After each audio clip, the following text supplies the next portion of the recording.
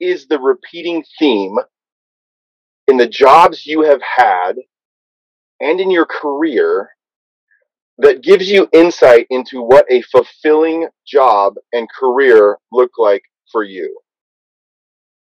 What is the repeating theme in the jobs you've had and the career you've had that may give you insight into what a fulfilling job and career might look like for you? If you took a moment, just a moment, to think about the common factors in all the jobs you've ever had, what does it tell you about yourself? Taking just a moment to think about jobs is one thing, but what is it that you always ended up doing that might, or thinking about, that might have always been pointing at your true north? Careers are like tapestries of jobs that have always been taking us somewhere. They're like patches on a quilt. I have a sister who's a quilter, and so there's a lot of quilt talk in my house. But they're like patches on a quilt that tell the stories of learning, of growth, of blisters, of failures, of scars, of dismays, and even discouragement, and of learning and discovery, and also great successes. And that tapestry, from a whole perspective, usually tells us something about something, but we too rarely pause to think about it. Like, what is the story it's telling? I'm not sure I have ever fully imagined doing exactly what I'm doing today when I was younger.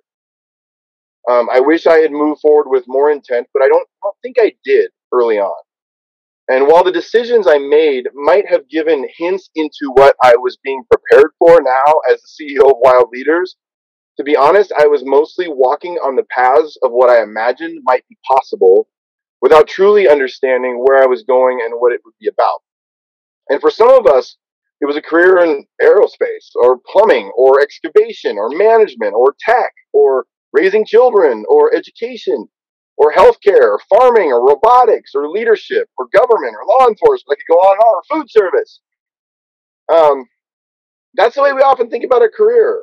But when you stop to think about the common themes across, or the theme across the different roles you've played, what is it that you always end up doing?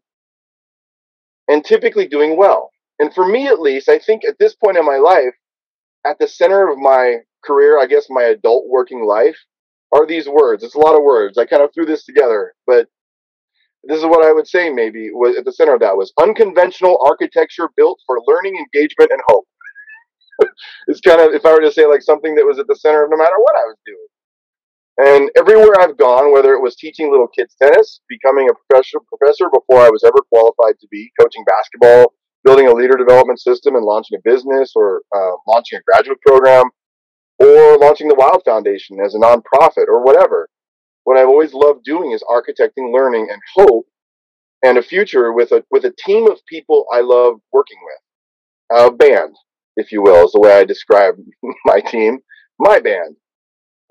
These have been bands of courageous and sacrificial leaders with the same goal: deep and personal, hope-filled transformation of lives, one leader at a time. And that probably sums up the movement and direction of my career, and it's what still drives me forward today. What is it for you? What comes to mind when you think about your career, the job you have now?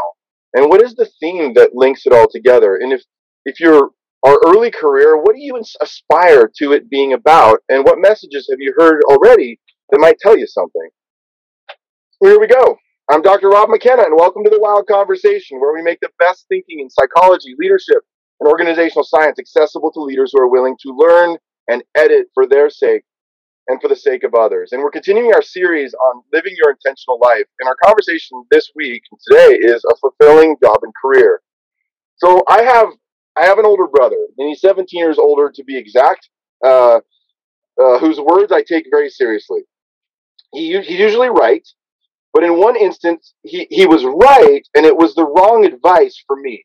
That's a kind of complicated way to talk about it, but he was right, but it was the wrong advice for me. He probably doesn't even remember this conversation, but early in my career, he said to me something like this. He said, be a consultant and don't build an organization. You'll make a lot more money and have a lot more free time. And I think he said more than that. And then he said something that has always stuck with me. He said, don't build your own business, because if you build the beast, you have to feed the beast. Those words are so wise and absolutely true.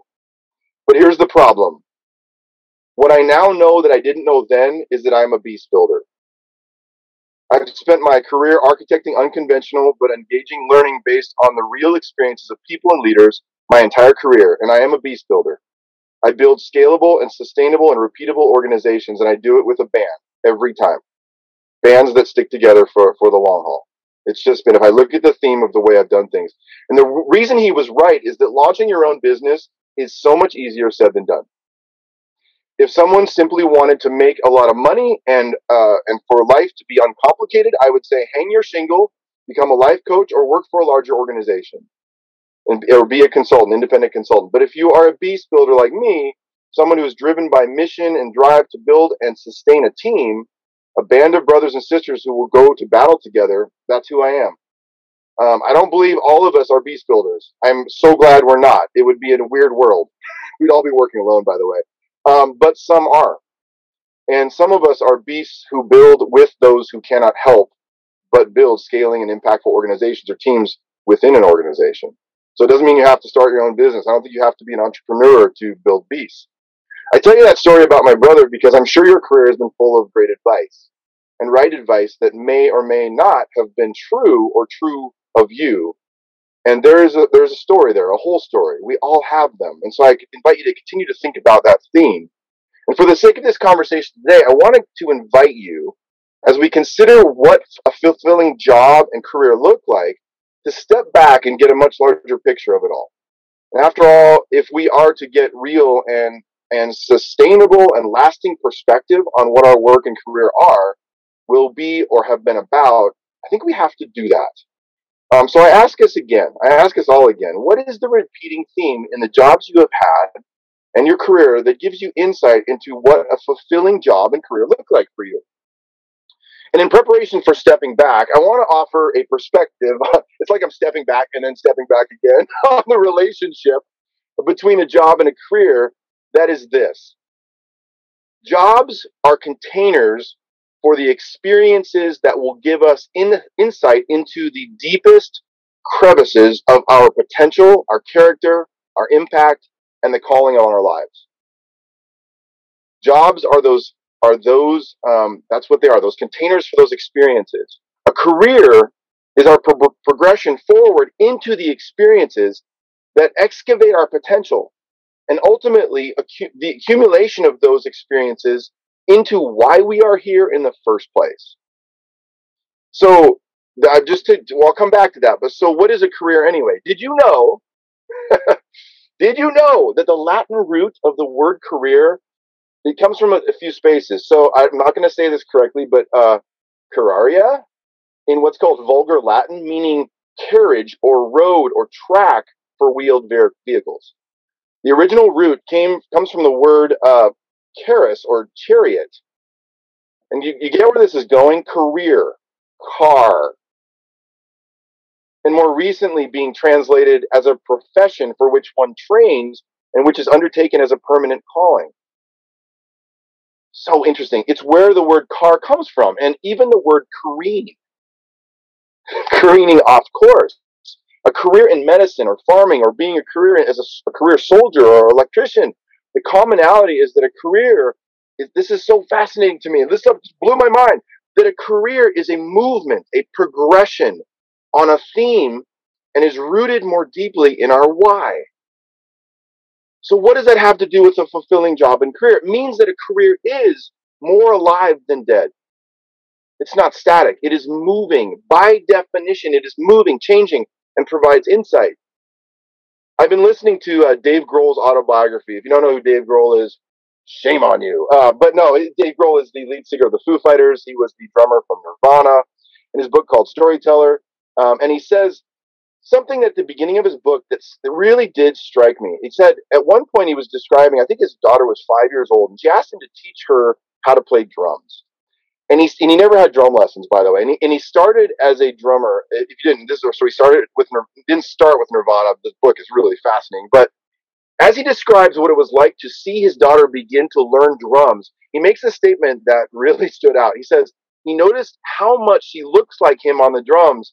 And he said something like this. He says, I believe that our gifts and everything about us is somehow deeply rooted in our DNA. He said, even our DNA from our ancestors generations ago. And this is more Rob's sort of translation of some of the things he said next. And those experiences, like that of his daughter playing drums for the first time, give us a chance to discover things about ourselves that are deeply rooted in the generational strands of our DNA.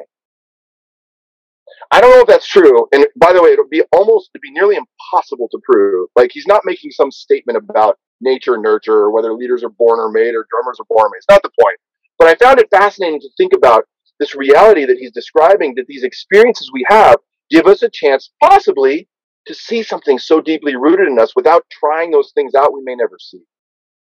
Really interesting. So just what if, our jobs are containers for the experiences that will help us to discover those deep strands?